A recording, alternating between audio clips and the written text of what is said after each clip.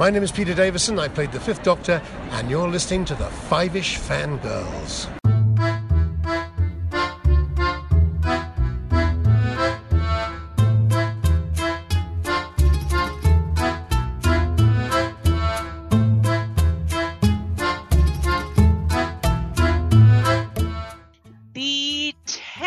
We continue all the way to episode 321 of the Five-ish Fangirls podcast. Sir, is this the face of a bat who would lie to you? Welcome everyone to this week's episode of the Five-ish Fangirls podcast. So glad you could join us. Let's start off like we're doing with the Ritual Table and see who's joined us this week. This is Brittany and Troy. This is Chrissy in Salt Lake City. This is Sally from Wisconsin. And this is Rachel in Indianapolis, Indiana. Hello everyone. Hi everybody. Hello. It's a new week. Hopefully Indeed. everybody's doing okay. Other than the allergies. And rip my glasses. Luckily I had fail. Brittany broke her. Brittany had a Harry Potter moment. Oh. No Spello tape to be found. Or Reparo. Yeah, Yeah. Oculus Reparo. Seriously. Sorry. I have a wand, but I don't think it works at that distance. So, sorry. So. I have a couple of wands and then I try. I'm like, dang it. Yeah. There's just some days where you're like, dang it, why isn't magic real? Right? That would make so many things just so easy, but whatever, here we are. Yeah. Oh. Anywho, can you tell we're stalling? Little Yeah, bit. it's not a good news week. Yeah. Yeah. After last week's show, dealing with that, and I realized when I was smack dab in the middle of my, workout on the treadmill at the gym on Saturday and was not really in a position to stop, that watching Prince Philip's funeral maybe wasn't the best choice of entertainment. To help pass the time. It's a good thing that I still wear a mask even on the gym equipment when it's not necessarily mandatory when you're actively working out, because there were several times where my mask doubled as a Kleenex, wiping my tears. It was beautiful. It was beautiful snow service and everything, and they had gorgeous weather. Which is nice.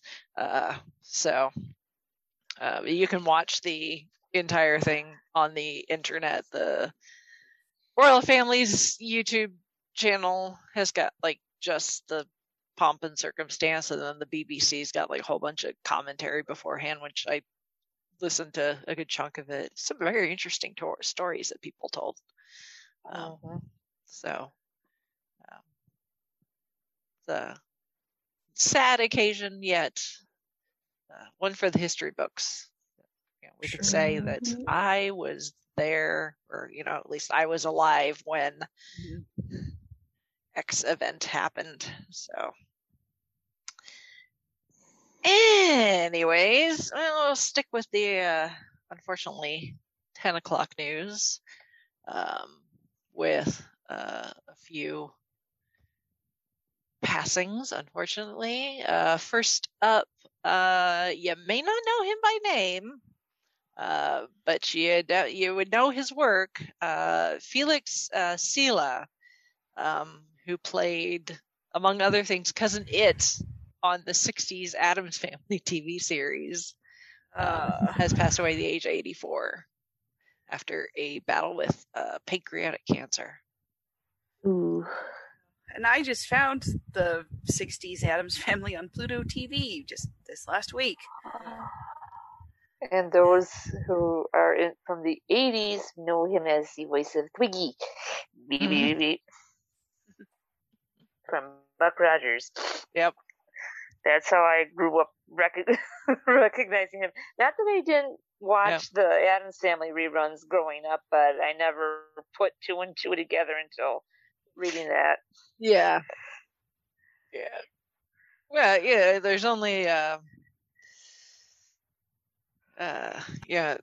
roles for so many actors, I'm sure, during that time period that could do what he could do because of his size, because he was only 4 feet tall.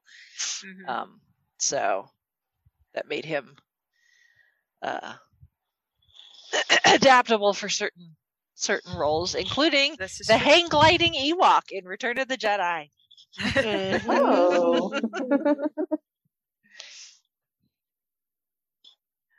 So there's another one you would know him from. Yep. Yes. Yep.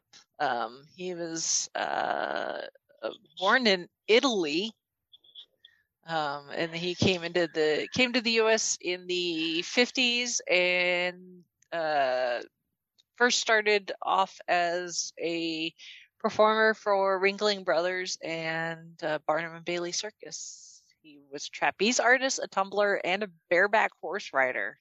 Oh, that's kind of awesome. That is quite the resume.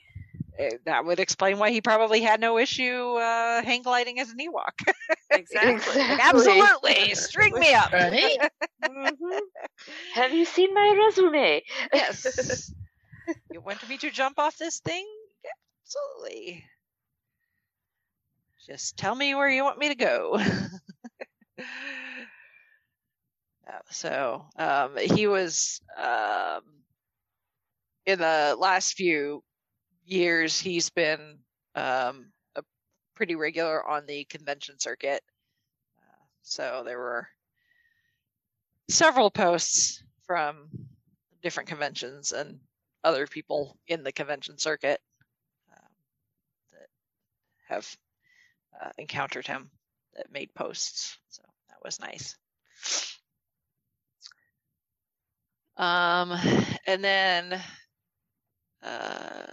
this next one, Helen McCroy, who, as we were talking about Harry Potter and wands and magic, I think those of us, at least of a certain age, know her best as Narcissa Malfoy in the Harry Potter movies. Has passed away at the age of 52 after a battle with cancer. Yes, I saw that. I actually saw it on a Doctor Who Instagram, because she was also Vampires of Venice. Yeah. She's right. the mother vampire. Signora Calvieri. I always forget the. Yeah, I think so. That sounds right. Yeah, there's something real close to it. Yeah, I was just like, oh man, and like 52 is not that old, really. No. So that one, cancer. Yeah. Yeah. Not a fan. No. I don't know anyone who is. But, Yeah. But yeah, I mean, it's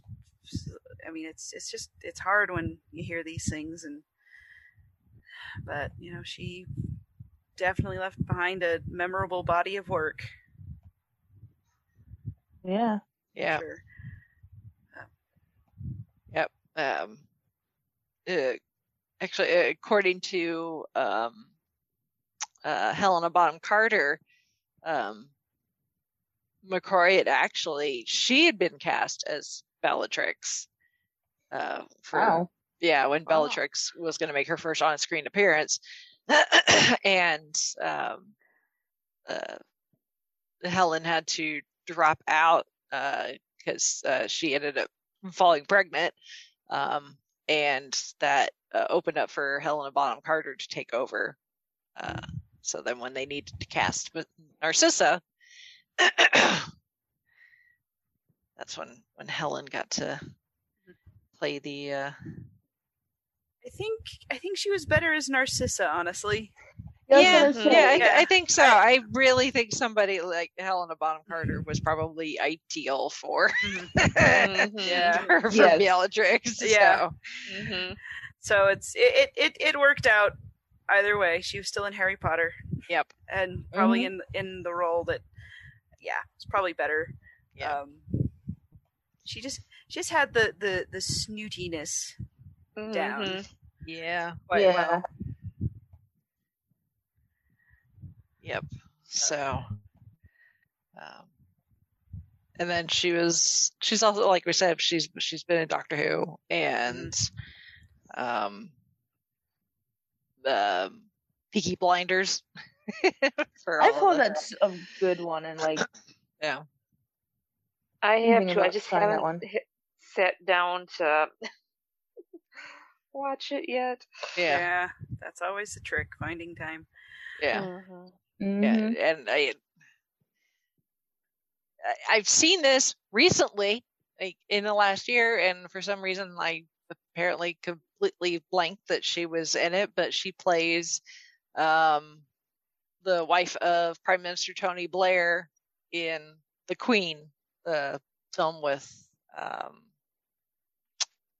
what's her name that plays the Queen? I can't think of her. Helen Mirren? Yes, Helen Mirren playing the Queen, but Michael Sheen plays Tony Blair. So she was Michael Sheen's wife in The Queen. So it all I comes wonder why I around. decided to watch that. It all comes full circle. Indeed it does. All right. So there's those. And then one more, a little closer to home, unfortunately. I can't believe we're having to. Just after.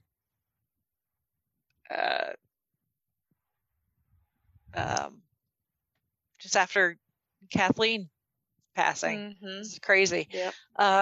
But Chris Mao, the other half of the kind of the creators and owners of the Blue Box Cafe in Elgin, Illinois, just outside of Chicago, passed away over the weekend at the age of 54 after battling melanoma for the last year and a half. Again, cancer. Cancer sucks. There's a reason KJ has founded KJ's Cancer Sucks, because it does.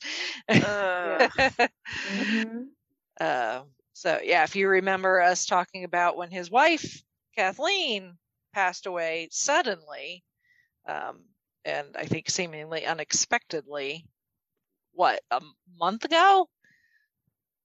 Yeah. If that. Yeah. And you know, I had yet to make it out to Blue Box, but you know, we had Chris on the show a couple of years ago, as a guest, and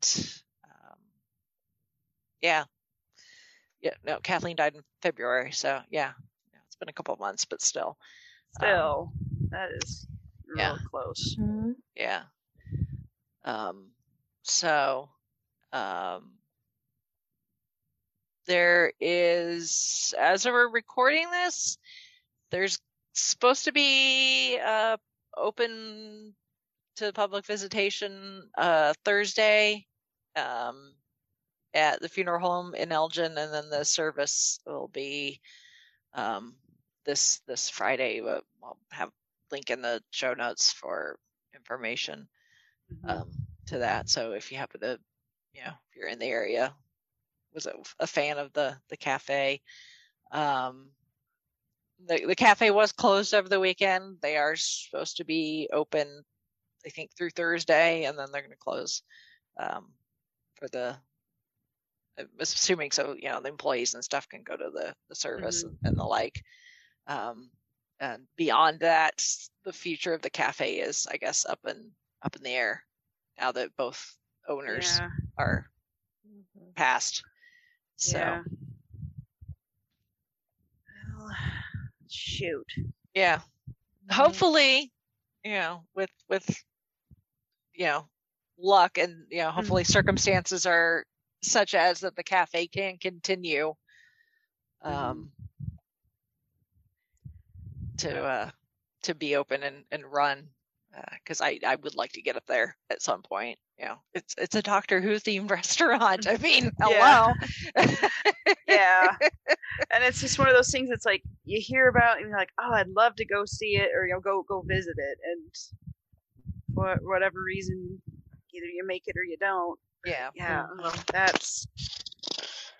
I mean, in some part it's a little bittersweet, just because.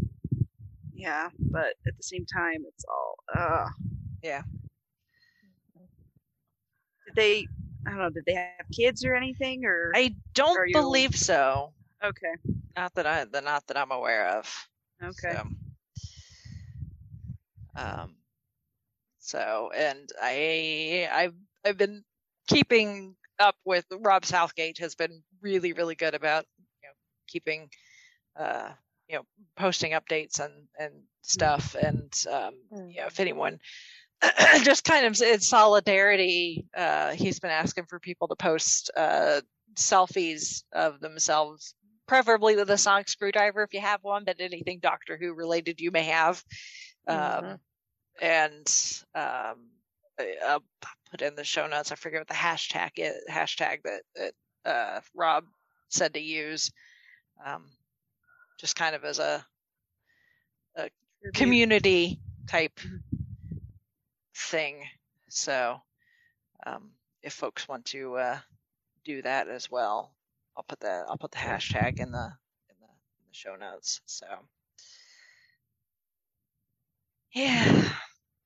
Oh, and I will keep my eyes and ears peeled for any updates, as far as the cafe's future is concerned. So I hate to see a good business go under because of unfortunate circumstances. Yeah, for sure. So support your local family-owned businesses, folks. Yes. Yep. All right. Well, let's move on to things more happy.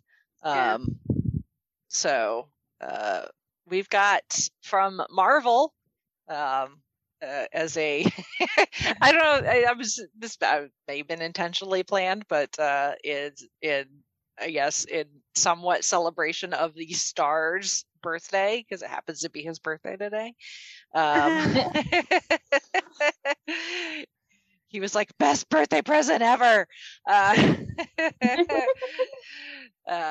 We have gotten our first look at Shang-Chi and the Legend of the Ten Rings coming this September for an entry into the MCU. And oh my goodness, it looks like it's going to be fun. Just lots and lots of fun. So I know a lot of people did not like it and panned it, but it reminds me of Iron Fist.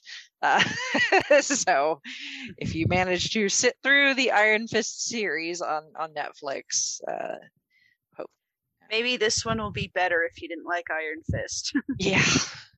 So it's all the same universe, but yeah, it's if you've ever been a fan of kung fu movies, Jackie Chan, Bruce Lee, and the like, this will be right up your alley. This is going to be right up your alley. So even something like, it's not necessarily an accurate comparison, but even something like Power Rangers, Well, that last scene where he's like posing on the subway in the trailer, I was like, that is totally a Power Rangers thing to do. Yeah. That's what I thought of. So if I'm not supposed to, oh well. Yeah, that's what I thought of. Yeah. Okay. So I've watched the trailer a couple of times, but did any of you guys catch the Disney Easter egg? I did not. Missed it. Yeah. Nope.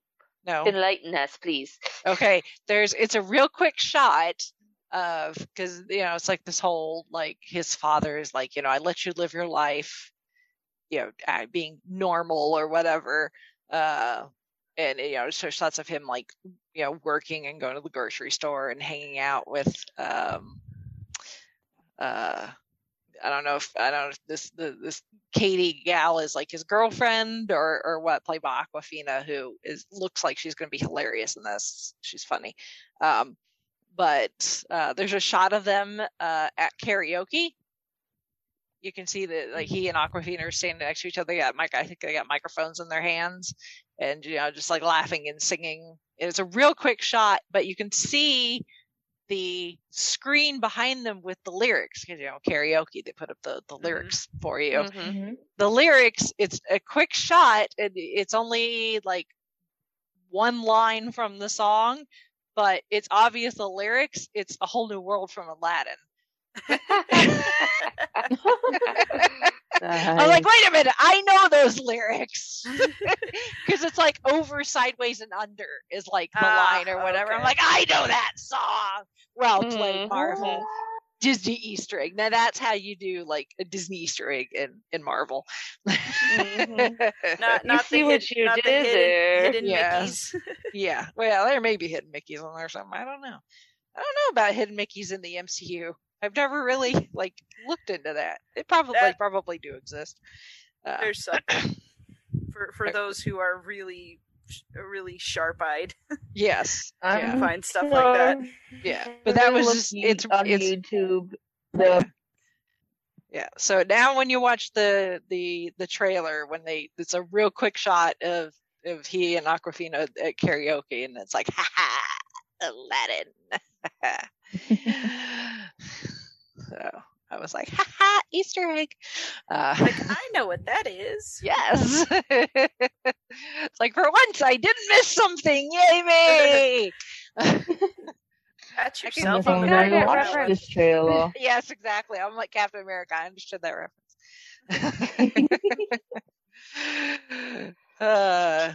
But yeah, anyway, Shang-Chi and the Legend of the Ten Rings this September. Hopefully won't change. Yeah, although I really feel like that one we can probably plan on. I mean, think so. Still write it in pencil, but things are looking a lot more settled. Yes. Especially for the fall. Yep. So, but I'm excited. I have really know nothing about Shang-Chi and like the comic book origins and all that, and just like with everything else, I don't really care because I'm here for it. Yeah. And it's like same. Like I haven't even. It's like I'm really excited to have something to look forward to at the movie theater. That too. Something that is might actually be worth going out of my house to see a movie. Mm-hmm. Oy. Mm-hmm. Well, especially the Marvel movies, with all the big action set pieces and stuff. Yeah. It's like, the bigger the screen, the better. Yeah. Yeah. So that's exciting. Yay! That was a nice thing to wake up to and be like, Shang-Chi, and like, ooh, on a Monday. Yeah, usually they don't drop those till like Tuesday or Thursday. Yeah, but then they were all like Simu Liu, who's playing Shang-Chi, he was like, best birthday present ever, and I'm like, that's when they did it on Monday. Happy birthday to you, happy birthday to us. Or it's like, happy birthday to you. Thanks for the present for everybody. Yes. Thanks for sharing your birthday present. Mm-hmm. Yep. Happy and birthday to the rest of us. Yep. Exactly. That's how you do it. Yep. Mm-hmm. So, all right. So that's really it for news. Some housekeeping in the tangentially related Five-ish Fangirls podcasting universe, I guess. Yes. Gold Standard if you're a Patreon supporter, got a new episode in the feeds.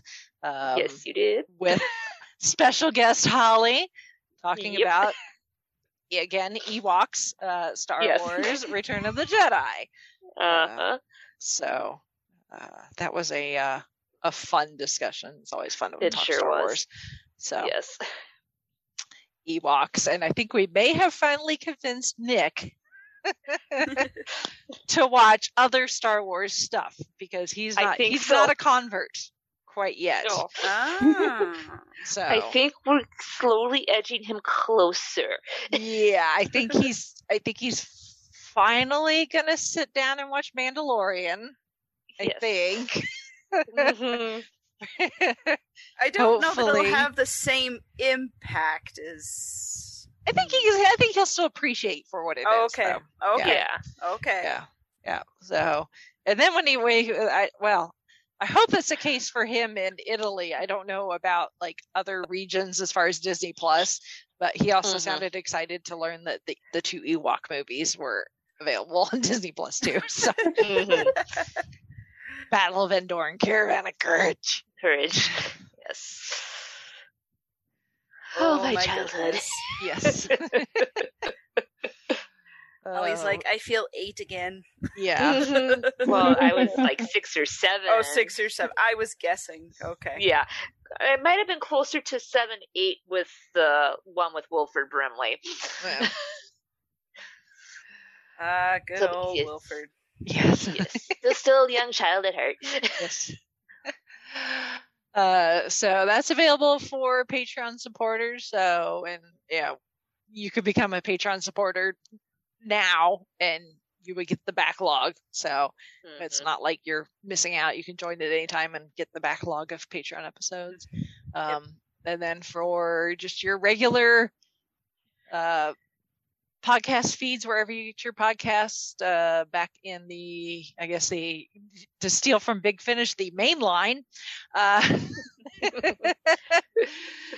we finish out the 1940s finally with our 22nd Best Picture winner, All the King's Men.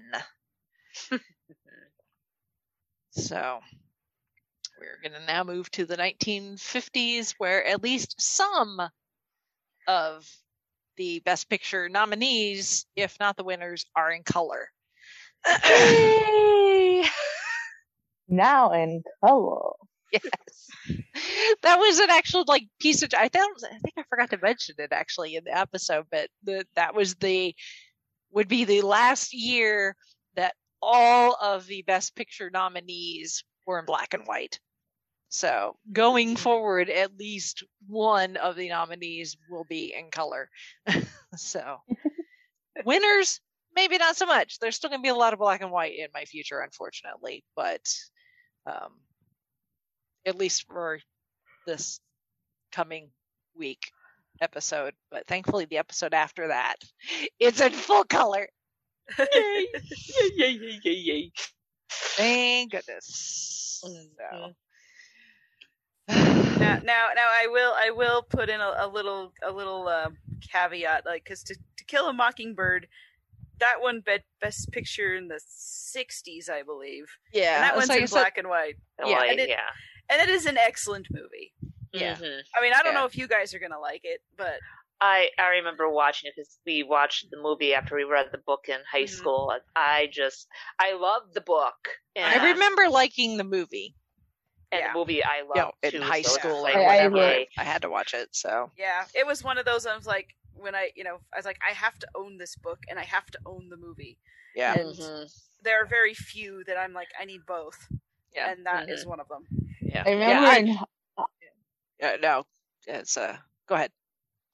I was gonna say, I remember in high school when we watched the movie after we read the book, and a bunch of my classmates like, "Oh, it's black and white. We're gonna hate it," and then they end up loving it. No. It's not that I just like black and white. I'm just, after 22. No.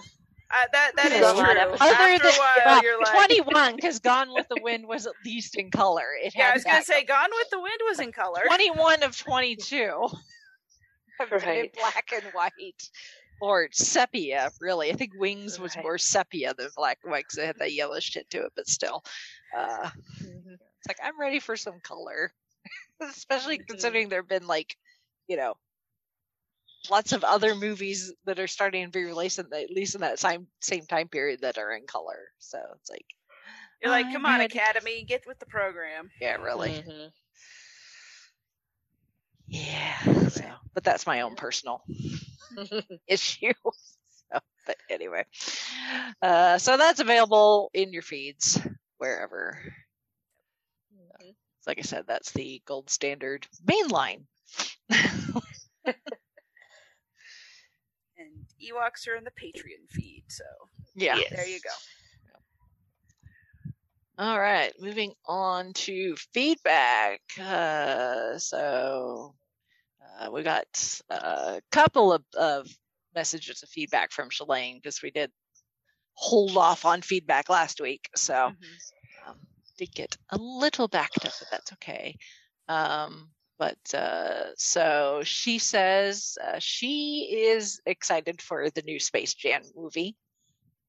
You and me both, girlfriend. She loved the first one growing up. And yeah, she does. She likes all forms of Disney, or animation, Disney, Looney Tunes, Scooby-Doo, all the like. And she agrees with my assessment. It does kind of look like Ready Player One and a Warner Brothers movie pushed together.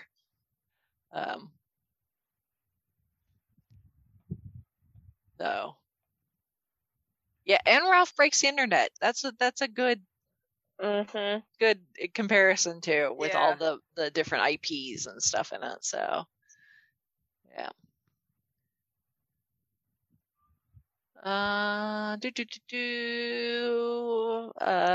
She says she's also excited for Zendaya to be playing Lola. I think Zendaya will probably be a good Lola. So, she's also excited for the Loki series. It looks so good. Yes. Yep. Agree 100% with that. That will be a fun one. Yeah. And then talking about the upcoming final seasons of The Crown, appropriate. I know some of the casting we knew already. I don't think I knew this though. Did we know that Jonathan Pryce was going to be playing Prince William or Prince Philip? I saw it in an article today. It was talking about Imelda Staunton playing the Queen. Yeah, I knew that. Yeah, because I remember us talking about it, and we were all like, because I think of Imelda Staunton, we all go to Harry Potter. Yeah, and Professor Umbridge, and it's like, okay. Yeah. So yeah, I had not heard that Jonathan Pryce was supposed to be playing Prince Philip, so that's I can kind of see that though. Mm-hmm. Yeah. It'll work. Yeah. Speaking of Prince Philip, I read a little trivia thing that it seems obvious now, but I didn't realize until I read it that Prince Philip from Sleeping Beauty was named after that Prince Philip. I'm like, oh, that makes a lot of sense. I feel like I heard that but forgot, and now I'm remembering because you just said so. Which now I'm like, okay, that makes sense.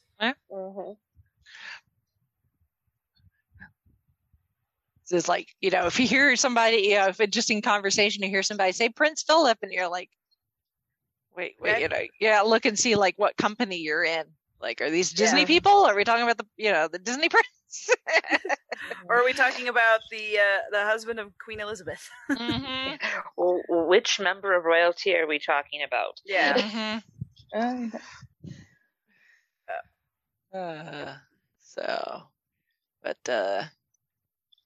Yeah, I look forward to seeing the final seasons of The Crown play out.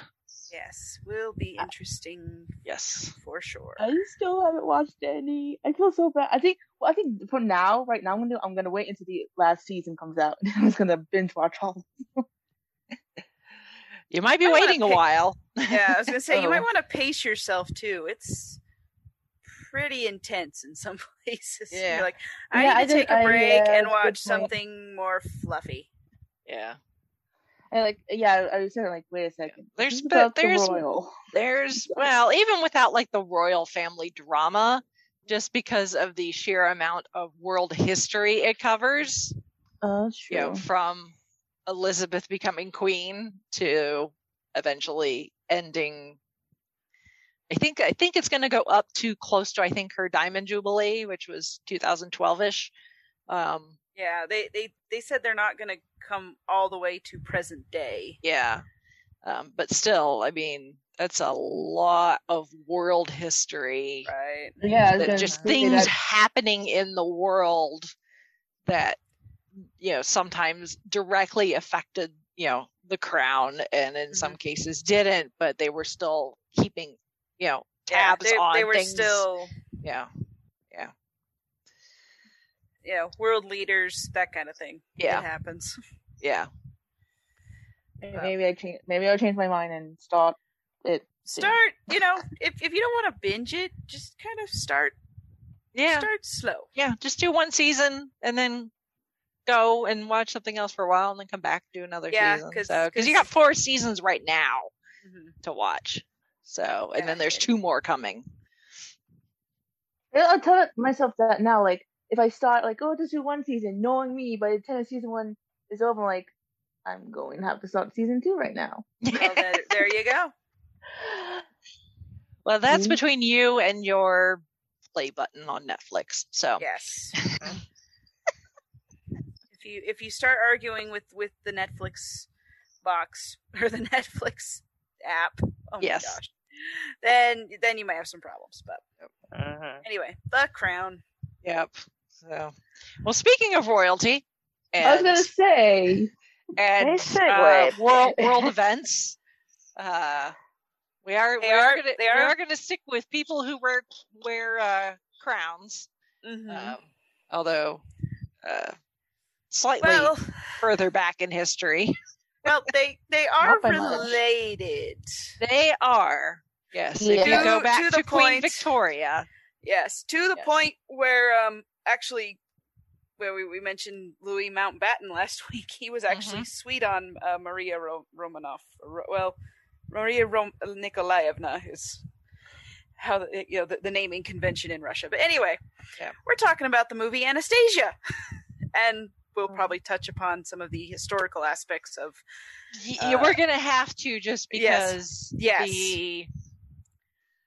they really had to. I mean, this is a fantastical story anyway. You know, it's more fairy tale than real life because there's magic and a talking bat. And, I always used to defend that for that movie. Things like that involved. But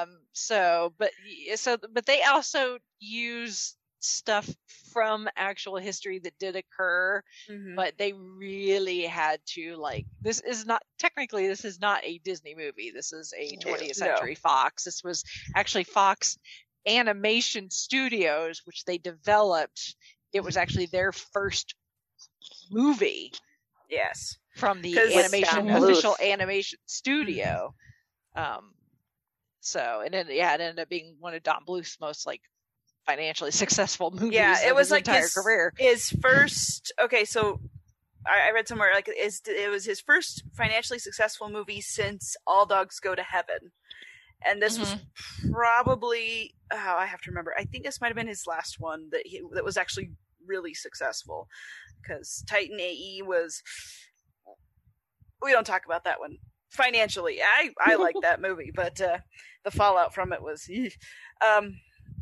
but no, Anastasia, if you're coming into this thinking you're going to get a historical biopic type of thing, you're going to be severely disappointed. No, but I do have a recommendation though, if you would like that. if that's what you're looking for, and I have put some books you can read and some other resources that, because honestly, so this movie I saw, I can't remember if I saw it in theaters, but I remember seeing it close to when it came out, and I loved it. I have loved it ever since it came out. It's one of my absolute favorite animated movies, and the music is great. I love the story. I kind of like that they kind of shied away from the real Russian revolution and all that stuff, because it is so dark and so horrific when you find out what happened. Mm-hmm. Although later I was like, oh, Anastasia, I knew that this was not a historically accurate depiction of it. But I'm like, I'm interested, like, what is the real story? And it's fascinating and really sad, but fascinating. Yes. So but no, it's so, I mean, even at the beginning of the movie, I rewatched it last night, you know, when they have Angela Lansbury talking about, you know, how life was like before the curse, or, you know, Rasputin. So they introduced Rasputin from the beginning of there, and it's like, he sold his soul for the power to destroy the Romanov family. It's like, okay, this is a fairy tale version of it. Go with it. So, you know, they do not pretend to be anything other than what it is. So enjoy it. But it's so, you know, it's the story of Anastasia. You know, she's the youngest daughter of the Tsar Nicholas and Tsarina Alexandria, and, you know, in the Russian Revolution it took place in 1918, but in the movie it happens in 1916. Let's see, like, they don't even get the dates right, and I kind of think that's on purpose.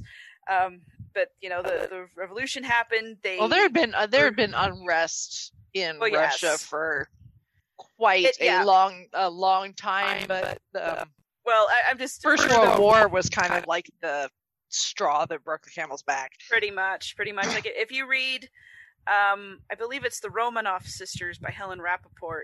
I have a link to it in the show notes.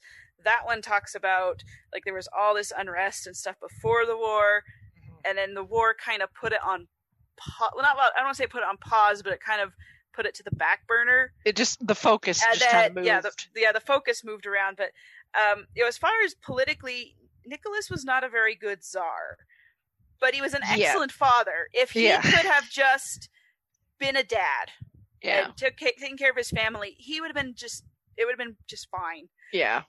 There was I guess probably the easiest way to do this is to just go through the movie and maybe talk about that's what I was trying to what do. was actually happened, you know, what actually happened in real life. Because otherwise, you know, we could get really, because the dates and stuff don't necessarily match. Because Nicholas was heir to the throne, and they didn't really have any other options, because that's the way it was set up. And his father was like this big, like, burly bear of a man, you know, the big beard and muscles and tall and very intimidating. He was really good, like, military leader and strategist and stuff. And to put it bluntly, a lot of people considered his heir, you know, Nicholas, to kind of be an idiot. When it came to official things. Yeah. The knowledge required to rule. And they're for whatever reason, it just did never, none of that political ruling stuff never clicked with him. And I mean, there were things that were going on, you know, this is my opinion on Russia in general. Their culture is beautiful. The music, the literature, the art. I mean, I've put together a Pinterest board of just of things, you know, photos of the Romanovs and some artwork and other things, and, you know, their dresses, their clothes is it's gorgeous. There's artwork. Russia, their culture's gorgeous. Their politics are garbage. Yeah. And this is true throughout history. But and their reach at this time was ridiculous. Like, when Nicholas became Tsar, he was the Romanov dynasty essentially was like the largest, like, single monarchy in the world. And we're talking Russia, but it's not like Russia today. Like, if you look at a map, Russia, the Romanov kind of reach I think in one documentary I watched, he essentially was ruler of like 1/3 of the world's land mass. Yeah, and because they'll use the term emperor or empress of all the Russias, and so it was like kind of like sort of like how Germany wasn't unified, like because it was like Prussia and what was the other one? There was like these little provinces, and it was all kind of there's Germany. A lot of places that don't exist now on the map. Yeah. Russia was kind of the same way in a way, but anyway, so the movie, starts off with they're celebrating their 300th anniversary, whereas in real life it was 500 years, but whatever, we won't quibble with that. And the whole story starts off with Dowager Empress Marie, Nicholas's mother, Anastasia's grandmother. She's played by Angela Lansbury. She's narrating, and she's kind of, reminiscing about, there's this time of, palaces and parties, and we're celebrating, and it was a good time. And my granddaughter Anastasia, she didn't want me to go back to Paris, so she gives her a gift on this during this ball, this celebration of this anniversary. And Empress Marie gives Anastasia this music box that it turns on with this necklace that says "Together in Paris." But then Rasputin crashes the party, and he curses the Romanovs to die within 2 weeks. He says you will die within the fortnight. And it's like and Christopher Lloyd plays Rasputin, so it's big and bombastic, and he's the animated villain of the movie, and he is. They pull no punches with this, and yes, he's sold his soul. Campy. It is. Yeah. The thing is like, it's the thing is that campy. Yeah, as fantastical as this movie is, and obviously like Rasputin selling his soul, probably was he may have done something where he thought he sold his soul. I don't know. Who knows? Rasputin in real life, he's a this is work. For it as being is seemingly over the top. It's actually a pretty accurate portrayal of the real Rasputin. He really was like extremely cuckoo. Well, that too, but like he was extremely like flamboyant, and he loved the party, and he loved to hang out, like have like he was a known like philanderer. he loved drinking and hanging out with the ladies, and so he enjoyed the attention that came from the kind of the mystique of being a sorcerer or whatever, mystic. He was supposed to be like not really a priest, but some kind of holy religious, someone who could heal, quote unquote, Alexei, the youngest boy, because he was like a lot of the royals across Europe. He was a hemophiliac, which we could go into that. That's another rabbit hole to go down. So, but he was sickly, and that's what happens when you leave things in the genetic line and don't diversify with your genetics. Yeah, that was stuff gets passed down. It's like, you want to keep the blood pure? Well, that's what happens, guys. But anyway, but the movie does not touch on any of this because really, what Don Bluth and I believe it was Gary Coleman. I swear it was it's Gary Goldman. Goldman, sorry. Yes. Like every time I see it, though, I for some reason I see the Gary, and I want to drop the G on his last name and think it's Gary Oldman, and I'm like, no, that's someone completely different. So is Gary Coleman. Oh my gosh. Okay. Yes. Anyway, so Don Bluth and company thought that the real story was just too dark for. But this is what they wanted to do. And if a story is too dark for Don Bluth, it's dark. This is a guy who brought still us traumatized from All Dogs Go to Heaven. So this is a guy who brought us Rats of Nim and American Tail and Land Before Time. If it's too dark for him, wow. Okay. Yeah.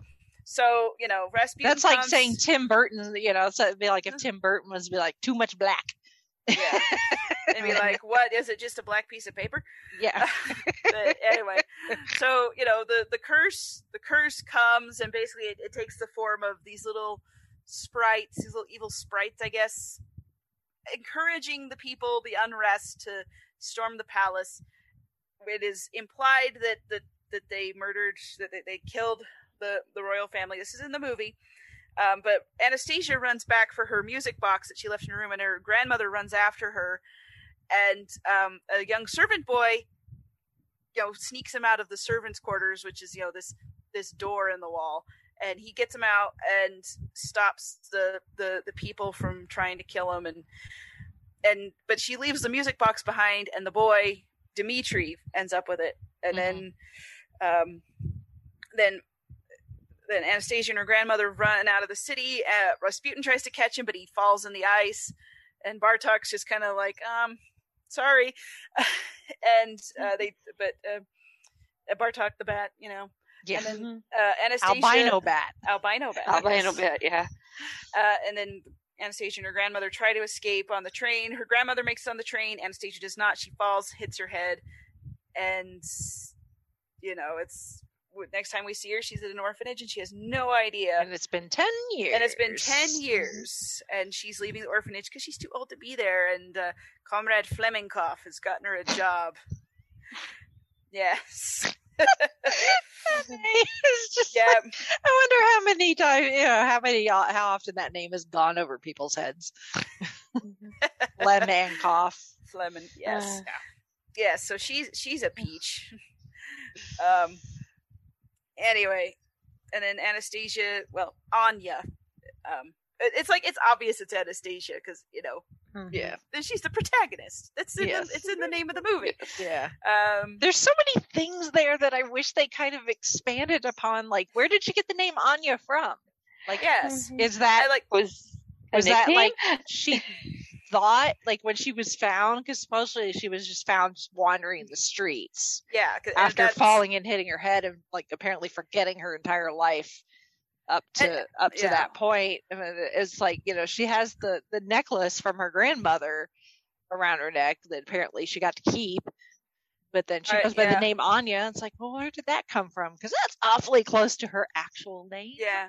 It could just be like that's all she could remember, or it's I don't know how amnesia works.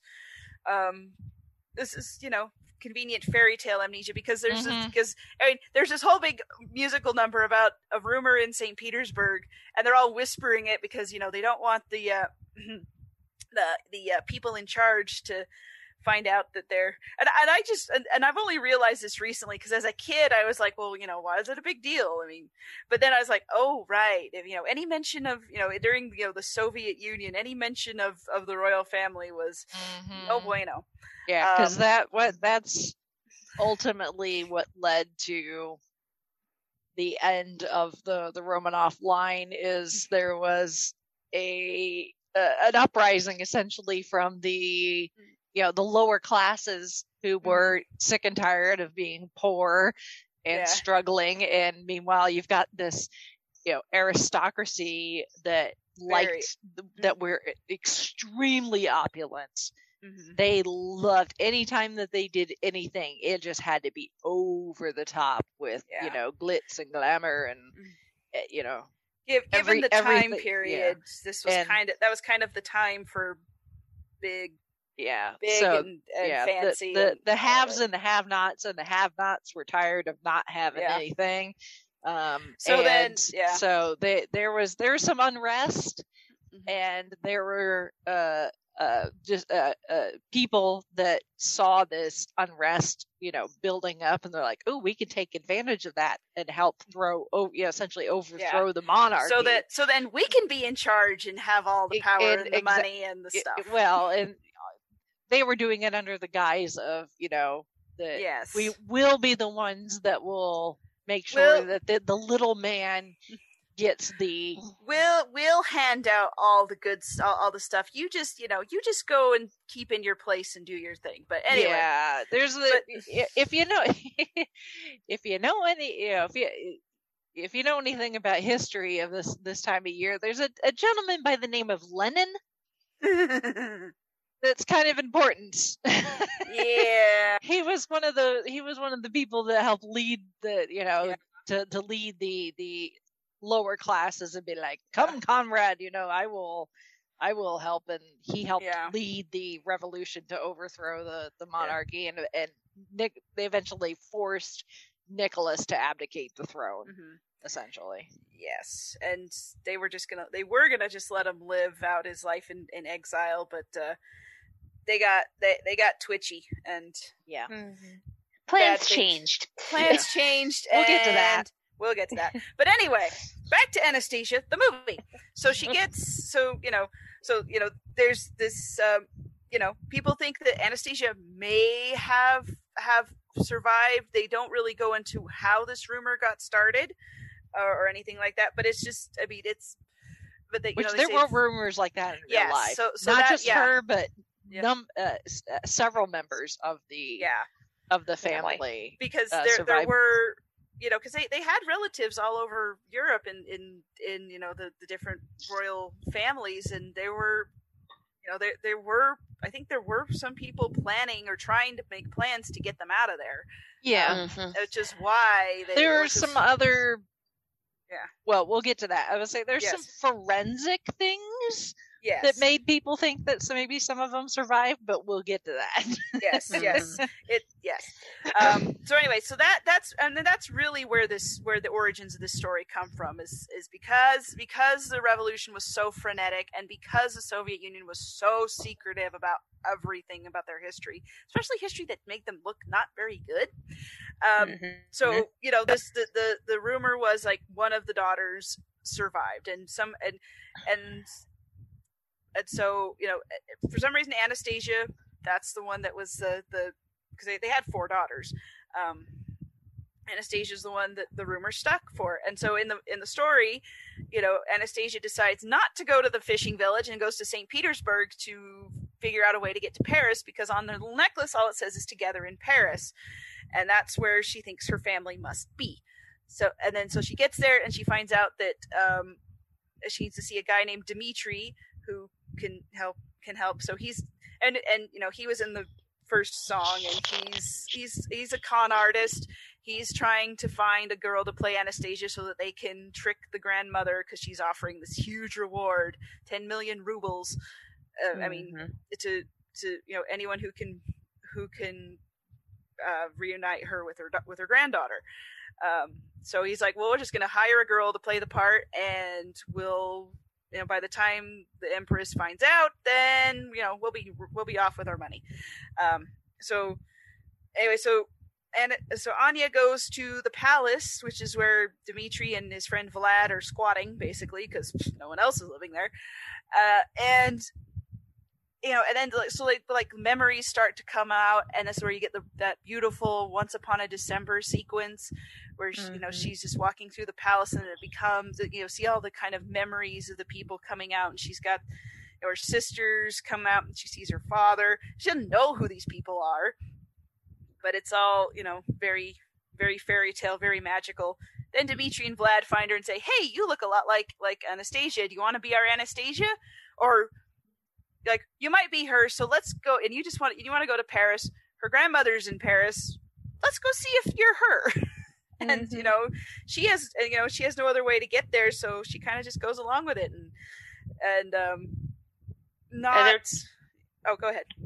And they're kind of training her too for responses, but then she says something, and Dmitri cottons on like, "Ooh, yeah." Yeah, like Vlad is like, they're talking about teaching her and all these quizzing her on the names of royalty and the details about them, and she blurts out something like, "I recall his yellow cat," and they're like, "We didn't tell her that." Yeah. And so you can tell things are starting to come back to her slowly, and she doesn't really realize it. And then along the way, Rasputin is in limbo, and Bartok gets dragged down to limbo by the reliquary. They realize the reason that he's stuck in limbo is because his curse hasn't been done, because Anastasia's still alive, so he has to kill her in order for him to go, move on with his death. So the animation of Rasputin, because he's dead but not dead. He's a lich. If you know your D&D lore, he is a lich. So it's like, Bartok comes and finds him, and is talking to him, and things like, his lips have detached from his face and are sliding down his beard. and then the hand, which then Rasputin picks up and puts back where it's supposed to be. It's gross. Yes, it is, but it's also hilarious. Like my favorite one is like his head melts down into his rib cage, and it's just kind of laying there, and you see his ribs and the muscles. I mean, it's not like graphic, because I think is this G or PG? I can't remember. But it's just so ridiculous, and I love it. I don't know why. Like usually I don't like that gory, gross stuff, but this one is just it's just funny the way that they did it. It's and G. Then also, it is G. And then we do have to make a little comment about Anastasia's cute little traveling partner that she finds out wandering in the woods. Puka. Yes. Which I swear, I'm like, every time I see this, I'm like, oh, Puka's one of those. He knows. He's trying to. He's guiding her to her destiny of being. Yes. Grand Duchess Anastasia. She's like, give me a sign. Which way should I go? And this dog comes and steals her scarf, which she's out in the snow. Why isn't she wearing the damn thing? Exactly. And the dog takes off towards, the sign that's pointing towards St. Petersburg. And she's like, give me back my scarf. I'm looking for a sign. And I'm like, dum. Yeah. He is your sign. He is your sign. Yeah, and she's like, "Oh, I can take a hint." Yeah. Oh, After and a moment, Puka finds the jewelry box. It's like, here. Yeah, because the music box is made so that you don't know that it's a music box until you turn the locket or the necklace in the locket. So Dimitri just assumes that it's a jewelry box. And even at one point, Vlad, Anya, I keep calling her Anastasia, but she is, but Anya finds tomato. Yeah. Same character. You know who I'm talking about. She picks it up, and Vlad's like, pretty jewelry box, right? She's like, are you sure that's what it is? And you can tell she's, remembering things, and she's like, something to do with a secret. So she's, so she's remembering these things. And then that's right before, so Rasputin sends his little glowing bat minions to go try to kill Anastasia. First time they crash the train, which is, they're in mortal peril, but they still find ways to banter and quip at each other, her and Dimitri. and then if we get out of this alive, remind me to thank you. So my favorite one is like the chain grabs the tree or whatever it is, and she goes, "To think that could have been you." Instead of,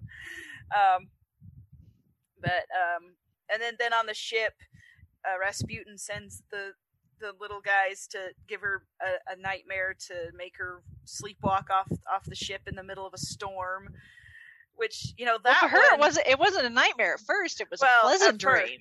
Yes, because because she was remembering going on a picnic or a trip to the countryside with her family.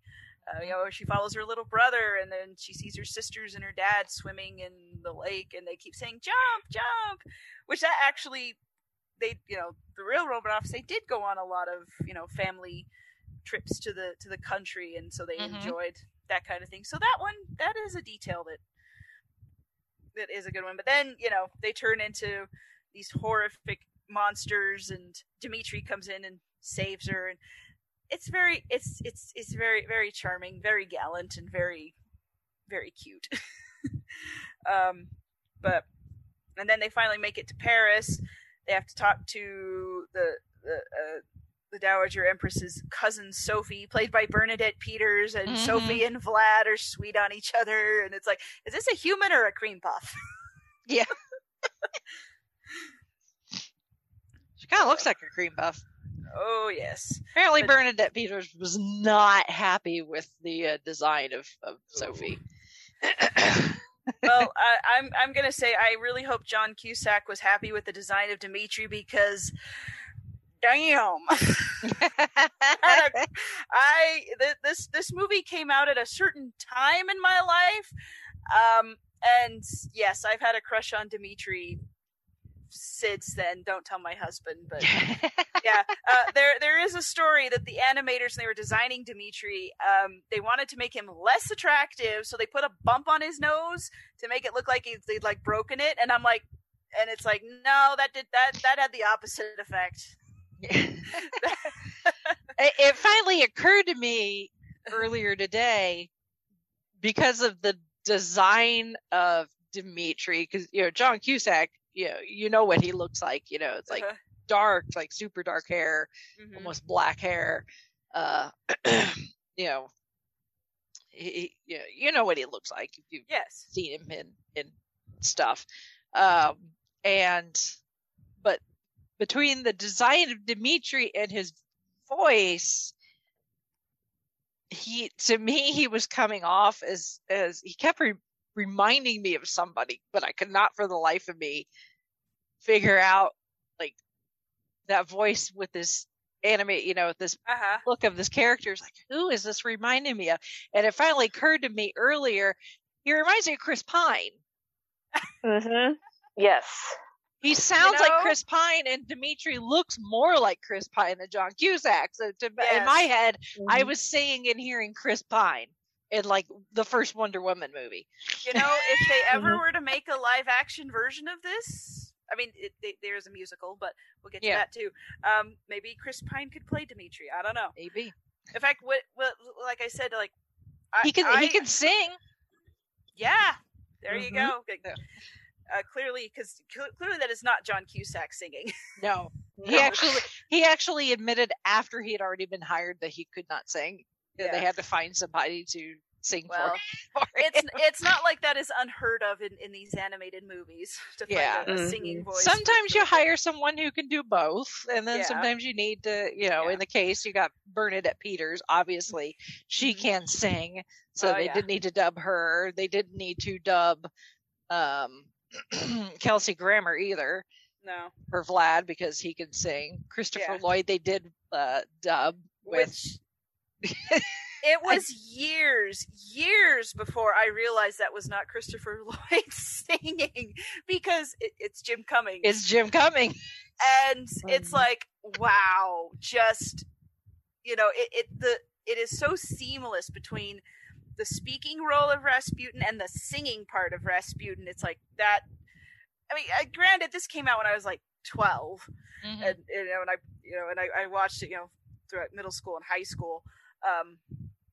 But it's just like there are just some things that just floor me when I find out about them. I'm like, that's Winnie the Pooh singing as Rasputin. So yeah, and then like I said, this was I was early teens when I saw this, so I didn't know what John Cusack looked like. Then I saw what he looked like, and I'm like, that's not what I pictured. But whatever. So anyway, we get to Paris, and at this point the Dowager Empress is like, she's seen so many fake Anastasias that she's like, I'm done. Like, because every time someone comes and says, I found your granddaughter, and it turns out not to be true. I mean, that's got to be hard. Because people are playing with something. Like, you've lost your family. There's a possibility that one of them might still be alive, and people are just treating it as a joke. Yeah, basically. Well, so I mean, 10 million rubles. Yes, this is true. In that time period was chunk of change. I am. Yeah, nothing to sneeze at. I'm sure even today that's probably a lot of money. So yeah, I mean, of course it's going to happen, but at the same time, I'm like, I can understand why. She's old, she's done, and of course this is right before the real Anastasia shows up in Paris on her doorstep. But they have to convince Sophie before they'll see the Dowager Empress. But so so during the interview, Sophie asks Anya, like, how did you escape? And you could see that this is one of my favorite scenes in the movie, is like she asks the question, and Dimitri, you can see him in the background, he just has, he just really acts like, oh, this is the one thing we didn't tell her. And he's like, oh, we're screwed. And then you see Anya kind of think, she's got the necklace, and she's like, there was a boy in the palace who opened a wall. And Dimitri's like, wait a minute, that boy was me, because he was, the kitchen boy. He worked in the palace. And then that's when he realizes we found her. Like, this is, and then he just kind of figures, by this time, it's a romance. There's a love story to it, and they for this not being a Disney movie, it follows a lot of the tropes and steps. Yes, but it's also kind of, they put a lot of work into making the romance believable. I mean, there's the banter, there's the little jabs back and forth, but it's but you can it's the whole, I don't want to say enemies to lovers, because they don't really hate each other. They just kind of get on each other's nerves. They were just strangers, people who didn't know each other. Yeah. Thrown into this situation, trying to make the best of it. Yeah, and so, and then, they kind of get to know each other as they go, too. And, he realizes that, she's found her family. This is something that she was really wanted to know most of her life. And it would be wrong to take the money or capitalize just on that. Yeah. But he is just determined that she's going to meet the Empress so they can be reunited. But he doesn't tell her, which I'm just like, oh, you idiot. But then again, they were, lying to her from the beginning about why they wanted her to come do this.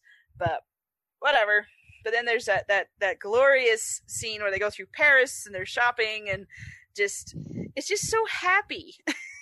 And they had to put a number in there to give Bernadette Peters a chance to do what Bernadette Peters does best. Yes. I mean, if you cast Bernadette Peters, you've got to have her sing. I mean, that's just wrong. Give it, and this is supposed to be the 1920s ish, so to give her some kind of like jazzy, number talking about how fantastic Paris is, it's right in her wheelhouse. Oh yes. Yes. Yeah, so that's another one. That's another fun one. And so like they're being happy and stuff, and Dimitri's just being morose because they're like, you found your family, and now, but like you can't be with me, and blah blah blah, whatever. Then like, I'm just a kitchen boy. It's a class thing. Yeah, princesses don't marry kitchen boys, even though she's like she has no memory of her life as a princess or Grand Duchess, but whatever. So then they go to the ballet because that's where they're going to meet the Empress, and and you could kind of one thing that bugged me for a really long time is like, okay, Sophie told them about the ballet when she said that the Empress didn't want to see anybody, but she's like, okay, yeah, we'll get you in, don't worry. And she even like winks at Anya from across the theater when they're in watching the ballet, and Sophie and the Empress are in their royal box, or their special box in the theater. But then I realized that when Dimitri goes in to announce Anastasia to the Empress, Sophie's just like, no, you won't see anybody, but because she's like playing that up for the Empress.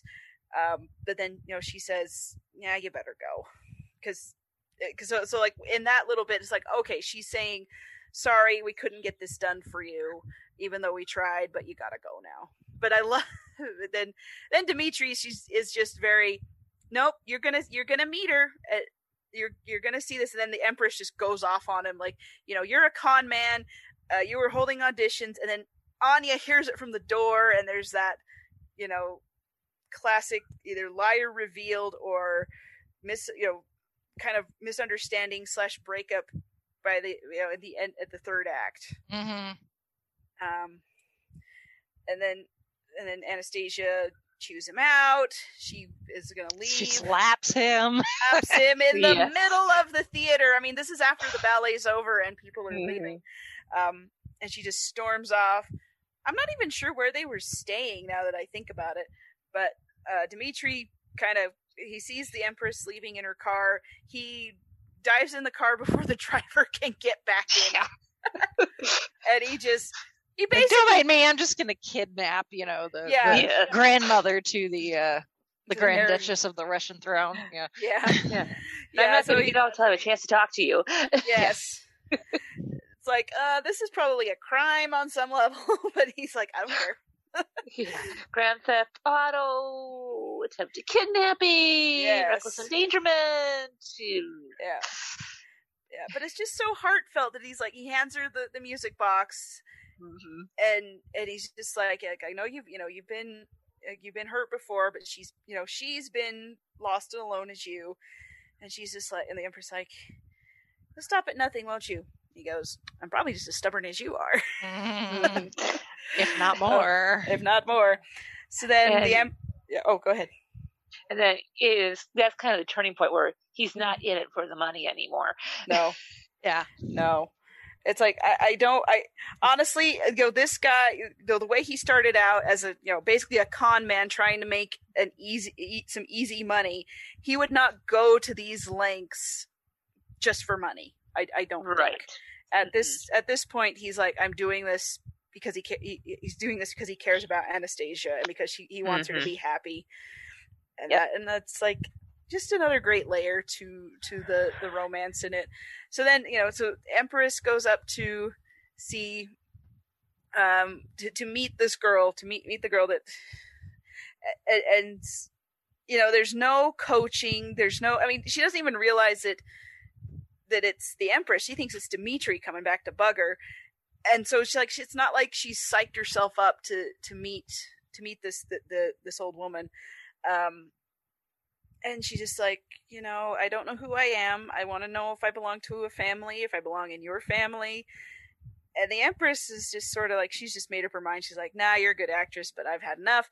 And then Anya smells the peppermint oil of her hands, and then she remembers that when she's little, she spilled a bottle. She has all these things, and she shows her the necklace, and the Empress hands her the music box. She turns it on, sings the song, and there you go. Reunited, and it feels so good. Grandmama has her granddaughter back, and they both know it, and they're both like, they know it's legit. They know it's legit. Anastasia remembers who she is. She remembers her memory or her family, and later they're reminiscing about because the Empress grandmama has this box of things from back then, and they're just looking at pictures and a drawing that Anastasia gave her, and it's just so sweet. Which actually did exist. Yes. I wonder. Anastasia had written a letter to her father, saying she had drawn this picture, and she complained that her sister Olga, that's who she's talking about when she's talking to her grandmother. She's like, Olga said it looks like a pig riding a donkey. Yeah.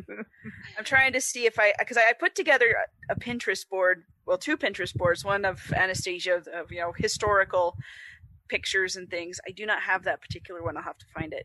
Yeah. And a board for the musical Broadway, but yeah, so it's and then it cuts to them seeing she's in the pretty ball gown. They're going to announce that she's they found the long lost princess, and there's going to be this huge party, and it's going to be awesome. And Rasputin is all he's coming not to get on my watch. Yeah. Seriously.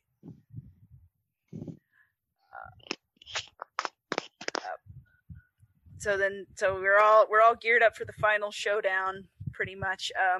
Dimitri meets with the Empress. She offers him the money, and he doesn't take it. And he, Anyone else reminded us of Spaceballs? A little. I was kind of getting the Han Solo Princess Leia vibe, like, nothing. You're not in for nothing but the money. Yeah.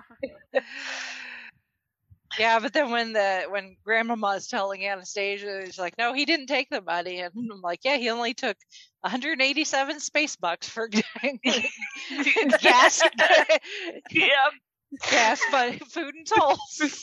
It makes me wonder if that was if that's what they were thinking. Well, it could be that. Who knows? Who knows? It's funny how these things. Oh, but somebody had to pay for Puka's outfit. Yeah. Right. I mean, Vlad and Puka are getting ready for the party, and because Vlad, he was part of the Russian court and all those sorts of things. So he's coming back. He's coming back into his own. He's coming back to where he feels like he belongs. So it's like, he and Sophie are gonna go be a thing.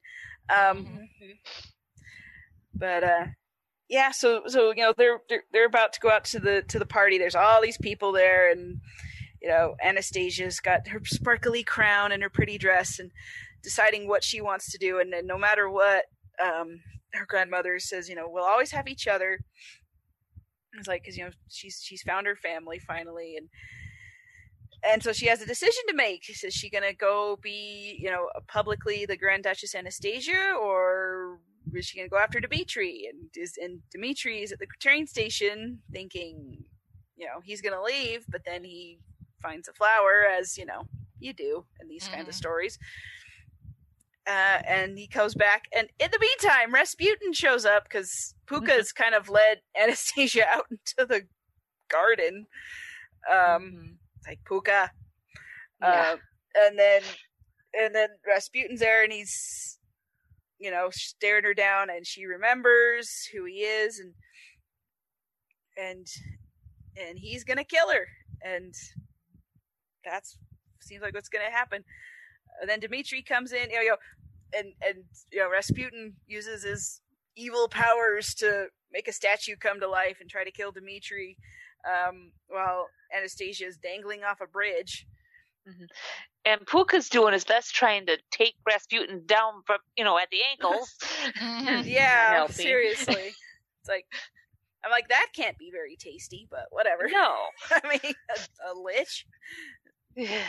Nomming on his leg. Ew. Yeah. Puka, you don't know where that's been. There's other chew toys. Yes. Yeah. So I mean, it's the third act climax. They fight, and you think that Anastasia's fallen to the river. In fact, Dimitri even thinks so, and he dives off like he's gonna go after her, and then the giant horse statue grabs him and flings him back onto the bridge. And this entire final showdown with Rasputin is it's dark. Yes. Yeah. Because you can see she's creepy. Yeah. I mean he's ripped up her dress. She's dangling off of by a piece of rebar in the broken bridge, and he's gonna drown her. And then she climbs back up, tackles him, kicks the reliquary away, and they fight over that. Puka grabs it and she stomps on it. It just kind of thank heavens for the high heels that stick. Yes. Oh my goodness. Going anywhere. I know. That was I was very impressed when I was a kid and I saw that. I'm like, dang, those shoes. Yeah, she was like, this is for Dimitri. This is for my family. And it's just great because you've just seen this girl just, she is just this orphan kid at the beginning, and now she's figured out who she is, and she's not gonna put up with this crap anymore. And then she stomps on it, destroys it, and he melts. And it's gross. That is a graphic villain death for a rated G cartoon. Yeah, he melts and then he turns into dust and goes poof. And you see a skeleton and then it blows away. Yeah. Bartok, on the other hand, he's run off because this can only end in tears. Yes. Yeah. Bartok for being he yeeted out of there way early. Yeah, he's like, you're on your own. He was pretty smart. Yeah. Like, I don't know about this, boss. He's trying to play and he reason and smart, but no. Yeah, at the end he was like, oh, we're just going to go to a party. Who cares? Like, forget about the girl and get a life. He's done. Mm-hmm. But yeah, so it's just funny. But yeah, then we all for a minute they think Dimitri's dead because he got hit by a rock with the crumbling statue, but no, he's alive, and there's this very sweet moment, and they're like, it's like men are stupid or something to that effect. Or all men are babies, because earlier she was like scoffing like men are such babies because she accidentally clocked him in the nose when they were on the train. But yeah, he got pretty beat up. So they're like, okay, are you going to, like, what are you gonna do? You going to go back and be a Grand Duchess, or are you gonna go run off and be Mrs. Dimitri? Or what right up into the sunset. Yes. So, she leaves her crown behind and leaves a note for her grandmother and says, we'll be together in Paris soon. And Sophie's like, they eloped. It's a perfect ending. No, it is a perfect beginning. Right. Well, and she kind of knew because Grandma kind of telegraphed to her. It's like, hey, I can kind of tell you don't want this. I'm giving you my okay with that hug. Mm-hmm. It's like, go after him. You've got an out. Take it. Yes. Yes. I'm giving you an out here. Yeah, and it's not like, if I were you. Yeah, and it's not like they can't, she can't come back and see her grandmother and that kind of thing, and they couldn't have a relationship, but at the same time it's like, this this world of royalty and stuff, it doesn't exist anymore. In fact, I mean, I love where the movie ends. I really do. I think it's just a good ending for this story, for the story they set out to tell. I don't want them to do a sequel because it would suck. That being said, there's part of me that's like, I just kind of wonder what it would be like for her to, live with this knowledge of, she's a princess. Her life could have gone so differently if her country wasn't in such disarray. Mm-hmm. What would have happened, or is she just gonna go off and not be part of this anymore, or not be affected by it, I guess. Yeah, because they leave all the politics out of it. Yeah, unless you know your history, it's like, she could have stayed with her grandmother, but she just probably would have been living in Paris because, technically, I guess she could lay claim to the throne, but there's no throne to claim. Yeah, at this point. it's all gone. The country is no longer a monarchy. Rule. It's I guess she could supposed to be a democracy, but it's gone into communism, is what it's gone into. Yeah, at this point, but it's not a monarchy rule anymore. She would not be able to go back to Russia, she would not be welcome. Which I don't think she wants to anyway. Yeah. There's nothing for her there anyway. No, there really isn't.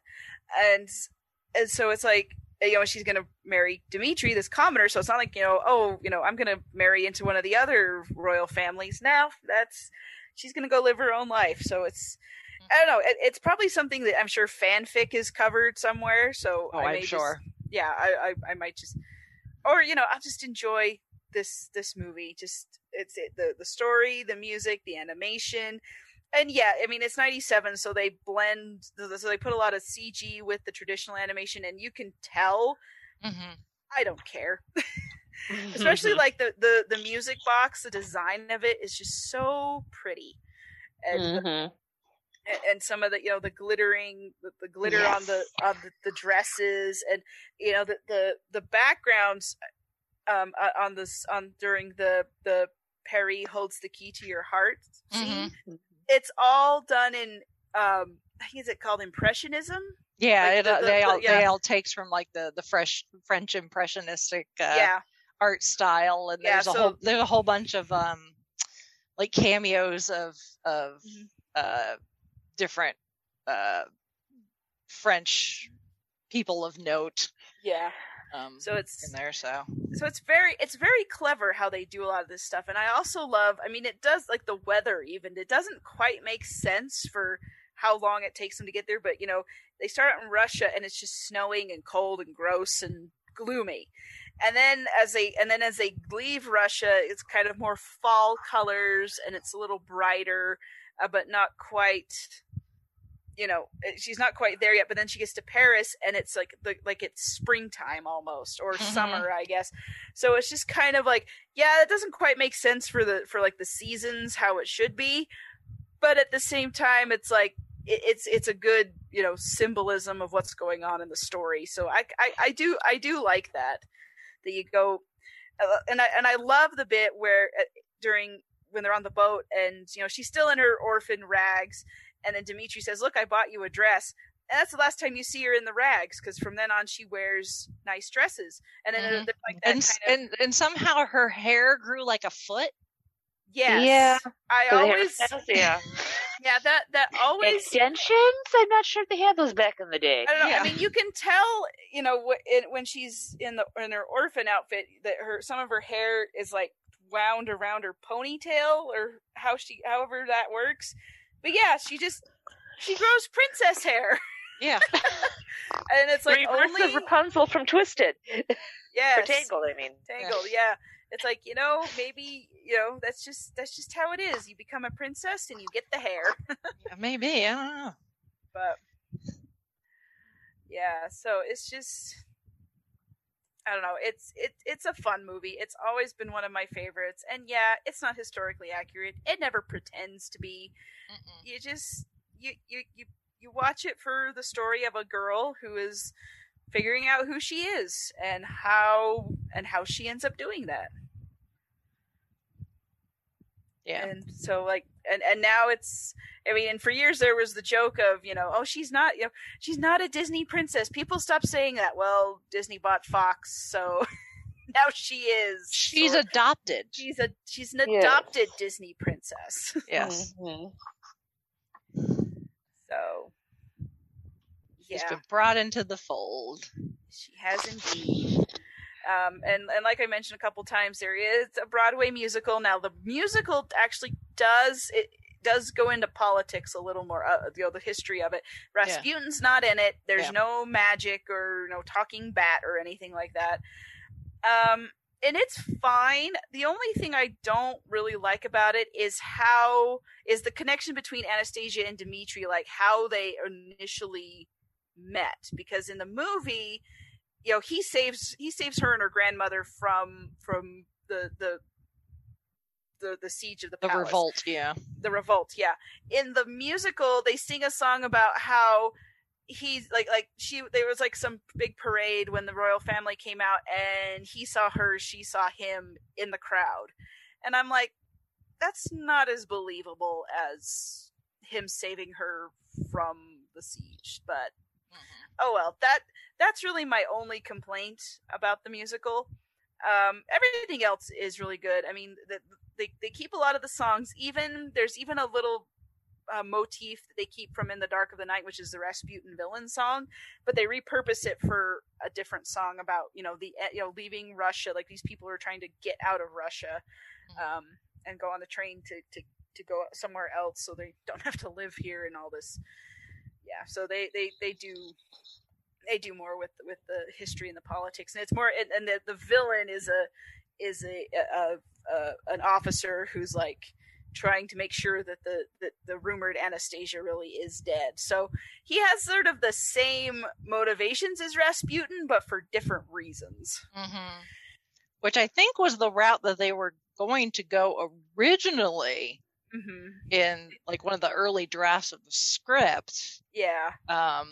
But as they were looking at it, and comparing it to what actually happened in real life, and they're like, yeah, no, this is going down a route that's not children friendly at all. This is a kid's movie. We are not going to show the execution of the Tsar and his family. In fact, in the musical they do. It's kind of like is very clever in this little kind of flashbacky way, where like Anastasia and this officer are like staring down each other, and then like in the background you see the royal family like backing up, and these soldiers are pointing, or aiming guns at them.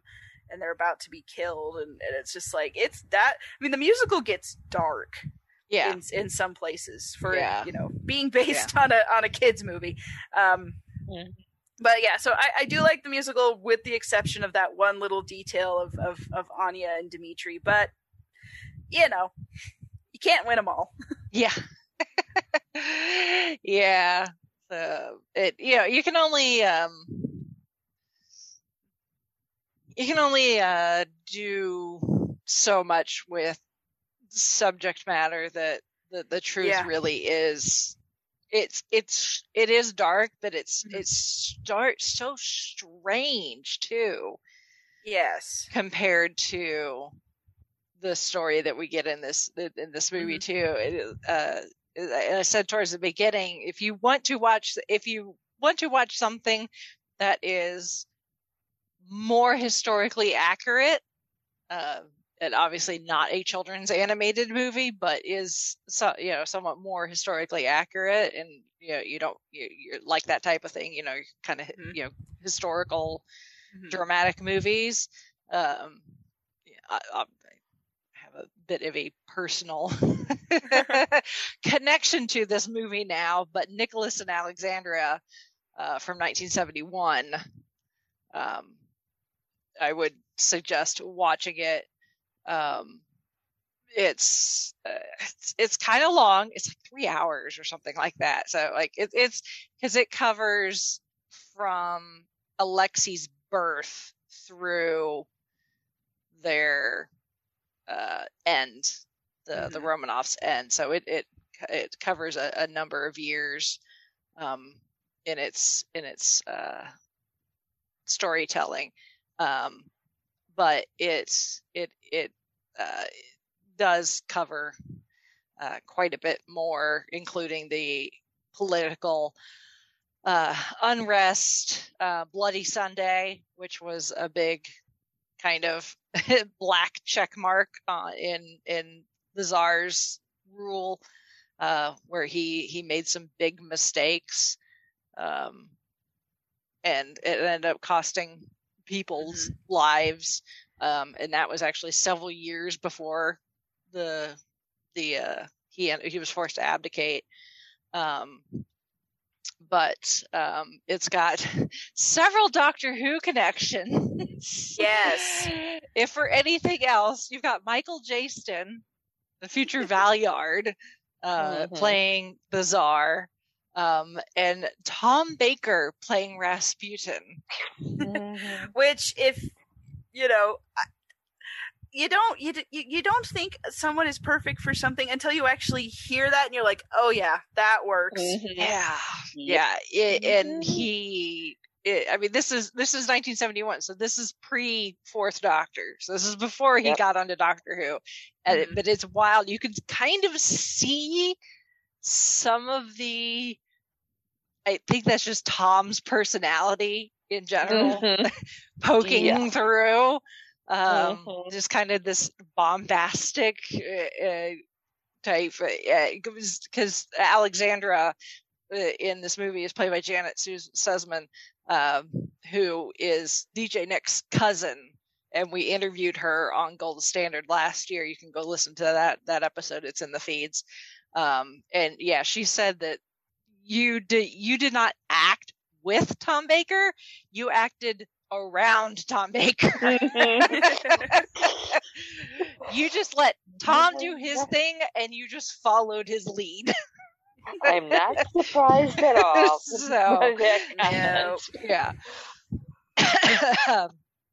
So yeah, but it's more historically accurate as far as events during that decade or so, not quite a decade of time, and you can see why with the animated movie, they decided to go a different direction because the story is just, woo, yeah. But it's because of what happened after Nicholas was forced to abdicate, and what happened to the family, and how they were forced to first, leave, their palace or whatever, and sent into exile, and they got moved around several times. Like at one point they were sent to like Siberia in the middle of nowhere where it was cold and snowing and all this stuff. So they kept getting moved around from place to place to place, supposedly under the guise that they were being protected from the revolutionists. It really was because, there's competing rumors, but a lot of it was because they're like, oh no, their sympathizers are going to find them and rescue them, and we don't want that. So they so eventually they were taken to the house where they were kept essentially under lock and key. They were only allowed out into the small yard for like an hour a day. All the windows were painted over because supposedly it was for their protection, because then if nobody could see in, then it's like somebody could shoot them through the windows or whatever. And it finally got to the point where they heard that, well, it depends on whose account you listen to. That's the thing, is there's so many conflicting accounts on what exactly happened. But what we do know is eventually the family was awoken in the middle of the night under the pretext that they were going to be moved again. But they needed, supposedly,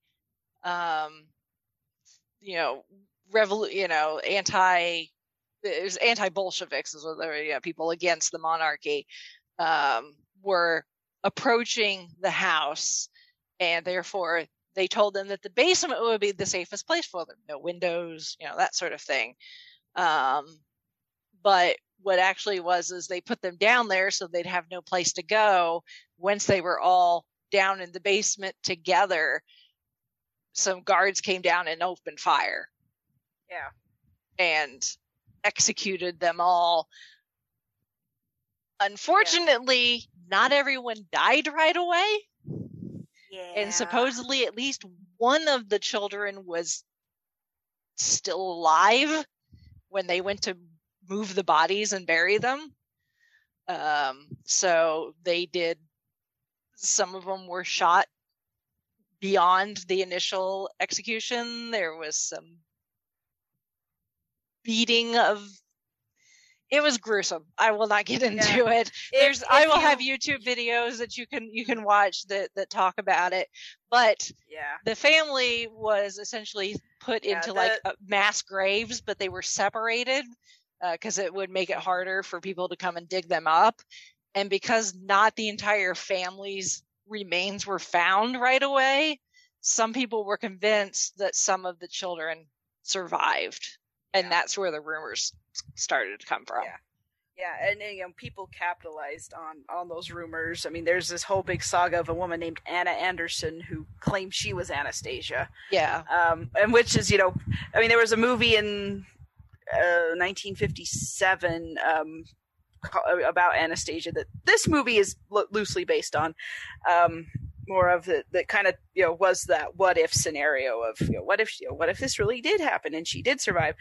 I was just going to quickly recommend, and I'll put we'll put this link in the show notes. I recommended the Romanov sisters earlier. I also recommend the book The Family Romanov Murder Rebellion and the Fall of Imperial Russia by Candace Fleming. That one, it is a fascinating book. It also has a very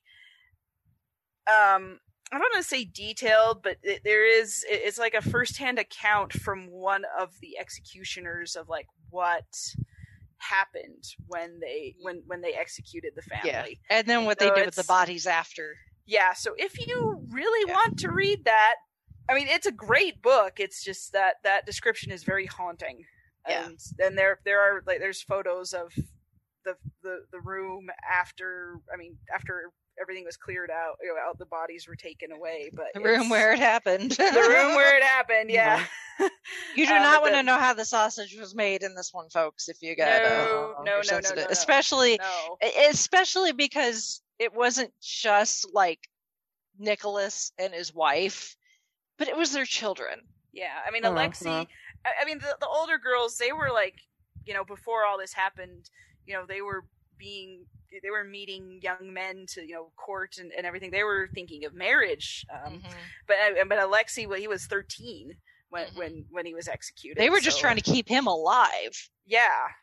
Because of the hemophilia. Yeah, which, I kind of wonder, like, what would have happened if he hadn't been, if he hadn't had hemophilia, if, he was healthy. It just kind of seems like that they had, because they had such a hard time having a boy, because the son has to inherit, and if some of that stress just kind of added to Nicholas not being a very good ruler. I mean, I feel so bad for the man because he just wanted to be a dad to his kids. He wanted to be a husband and a father. I mean, he loved his wife. Yeah, he and Alexandra, up until the end, they had a very, very passionate marriage.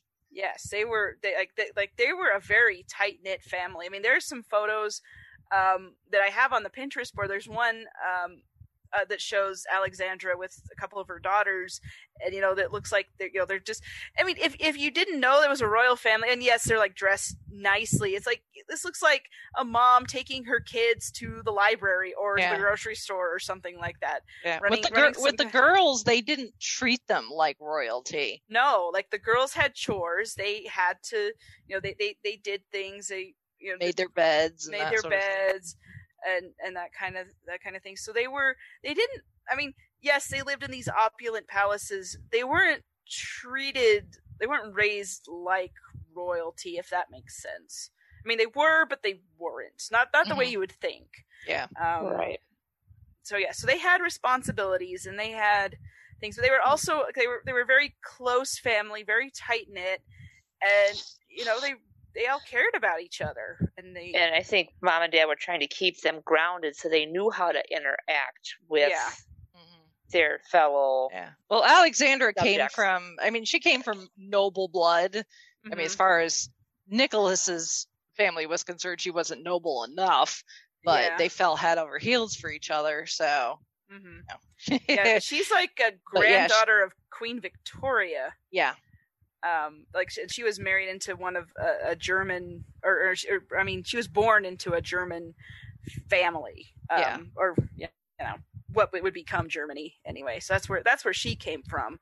Yeah. And she converted to Russian Orthodox Christianity, the Russian Orthodox Church, and took on a Russian Orthodox name and all these things, so she could marry Nicholas.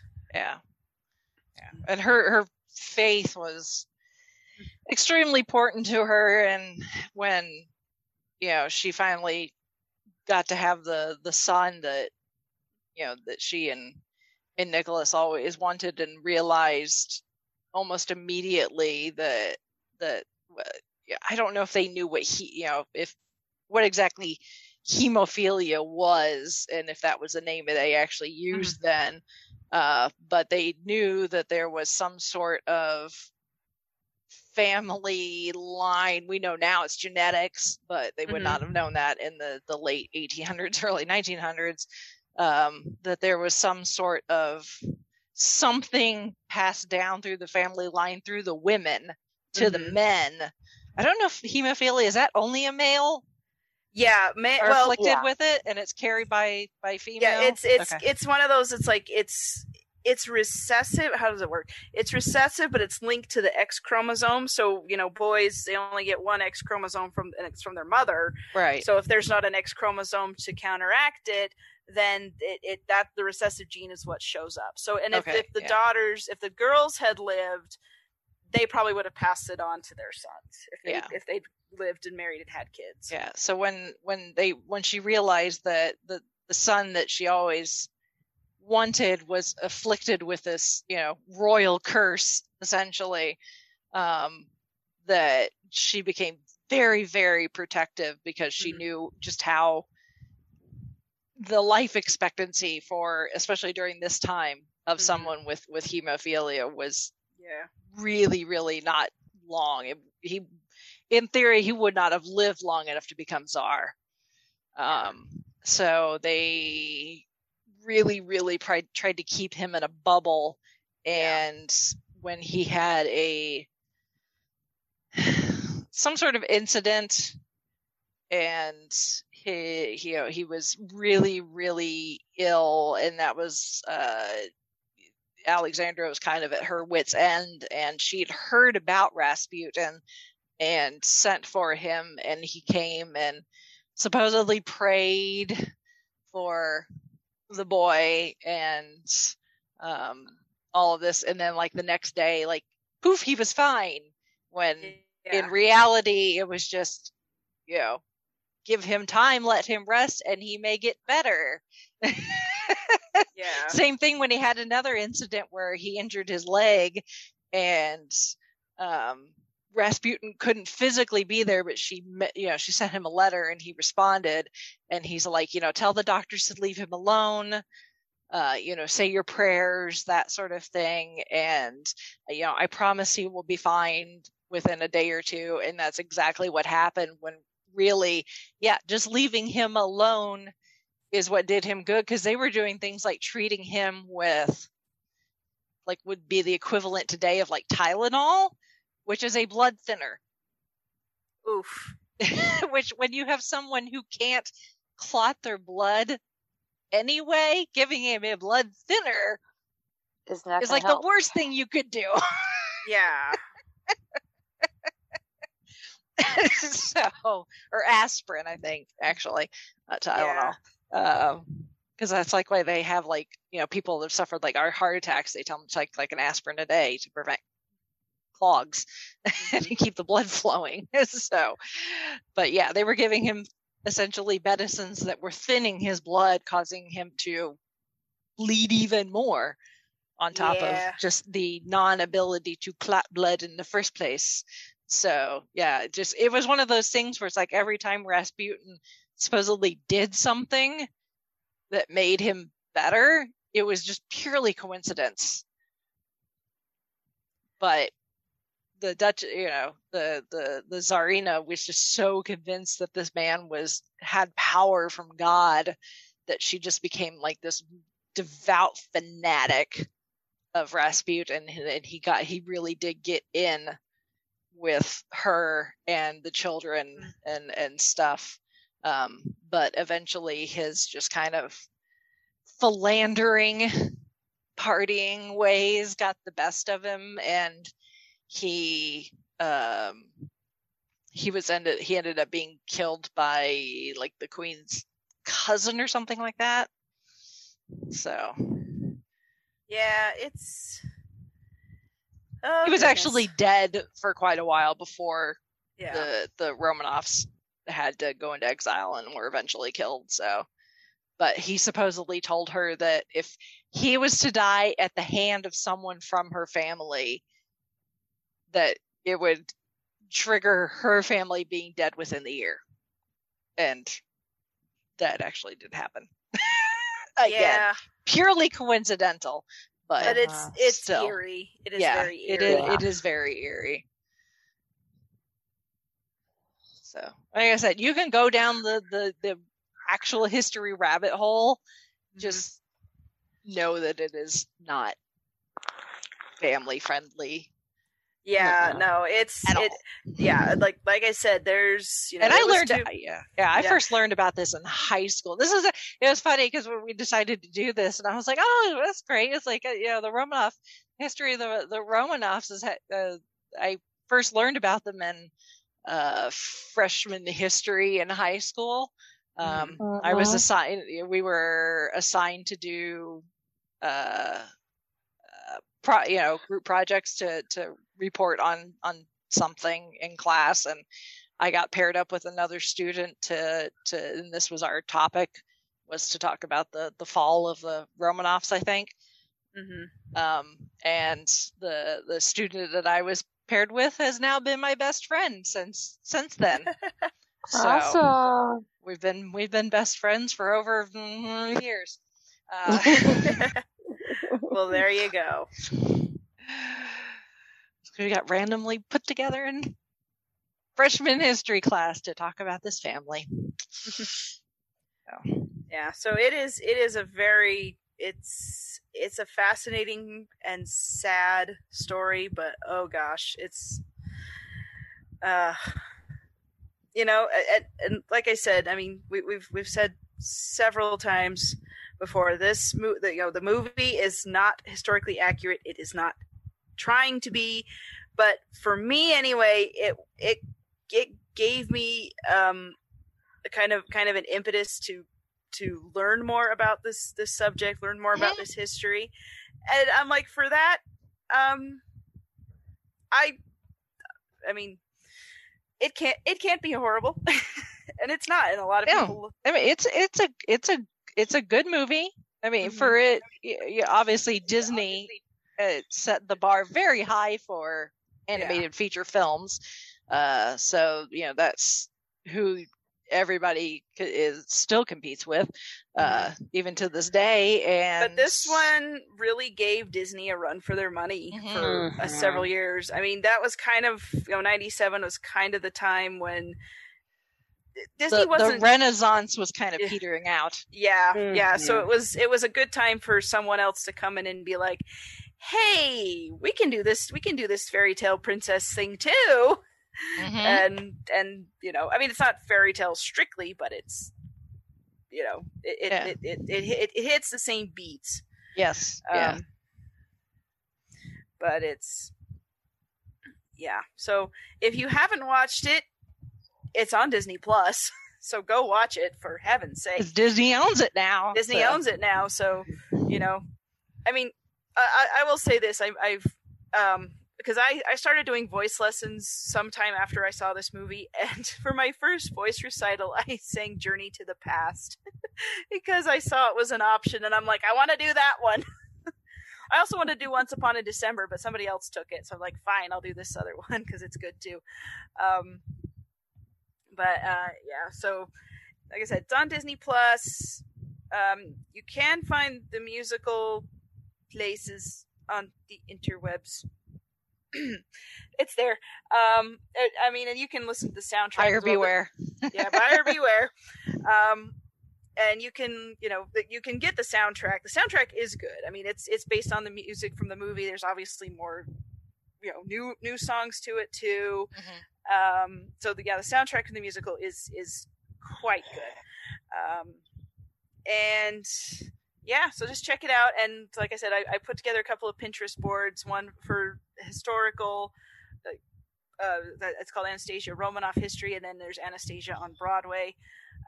So check those out, and all the links. I also found there's also some, you can see they actually did a proper funeral for the Romanovs in 1998. They exhumed the bodies and interred their bodies, their remains in a church, a Russian church, and the service is all in Russian, but it's beautiful, and it's kind of sad and poignant, but it just kind of feels right that they finally got a proper burial after so many years. So there's a couple of YouTube links. Well, there's one that's a shorter version, then there's one that's like over 3 videos. So if you really want to sit down and watch the longer one, you can. So we'll include all of this, and then some recommended books, and then there's some documentaries that Rachel found on there too. So check it out if you're interested. There's some good stuff in there. And again, it is a sad story and can be kind of graphic, or in the description. So just be careful. But yeah, so there's all of our Anastasia Romanoff history that you ever wanted to know, or as much as we could put in our podcast anyway. Yes. Because we could sit here and talk or I could anyway. I don't know about the rest of y'all. But yeah. So anyway, go watch the videos, go read the books, and go see the movie. It's awesome. And then go watch the epic rap battles. Oh yes, epic rap battle between Rasputin and Stalin. Stalin. with some other appearances by some other noted Russians. Mm-hmm. Oh, but the title is Rasputin versus Stalin, and again, it's epic rap battles, so not kid-friendly language. No, indeed. But every time I think of Rasputin, that's what I go to in my head. No, I think of the song on the Just Dance. I mean, it's not originally from Just Dance, but that's what I know it from because I love to do it. The Rasputin. Oh my gosh, that song! When I first heard it, I'm like, this is so ridiculous, but I love it.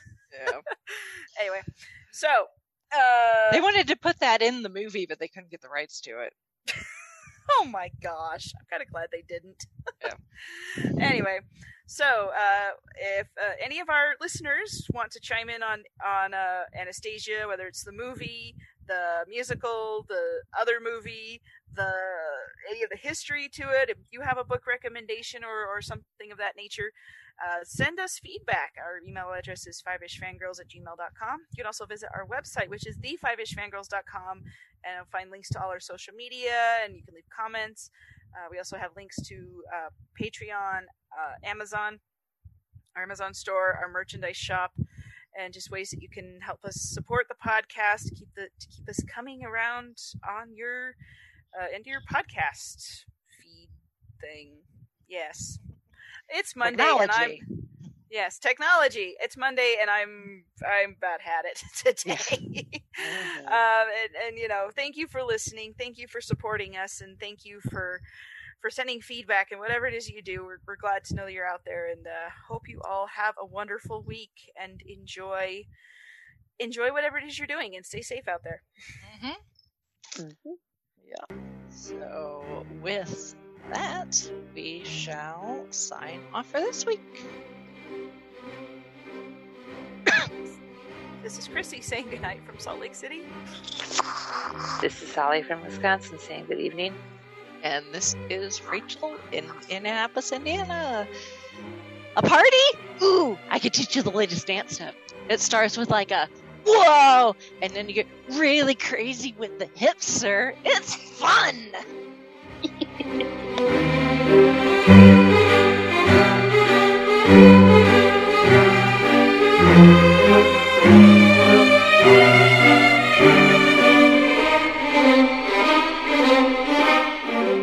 You have been listening to the Five-ish Fangirls podcast.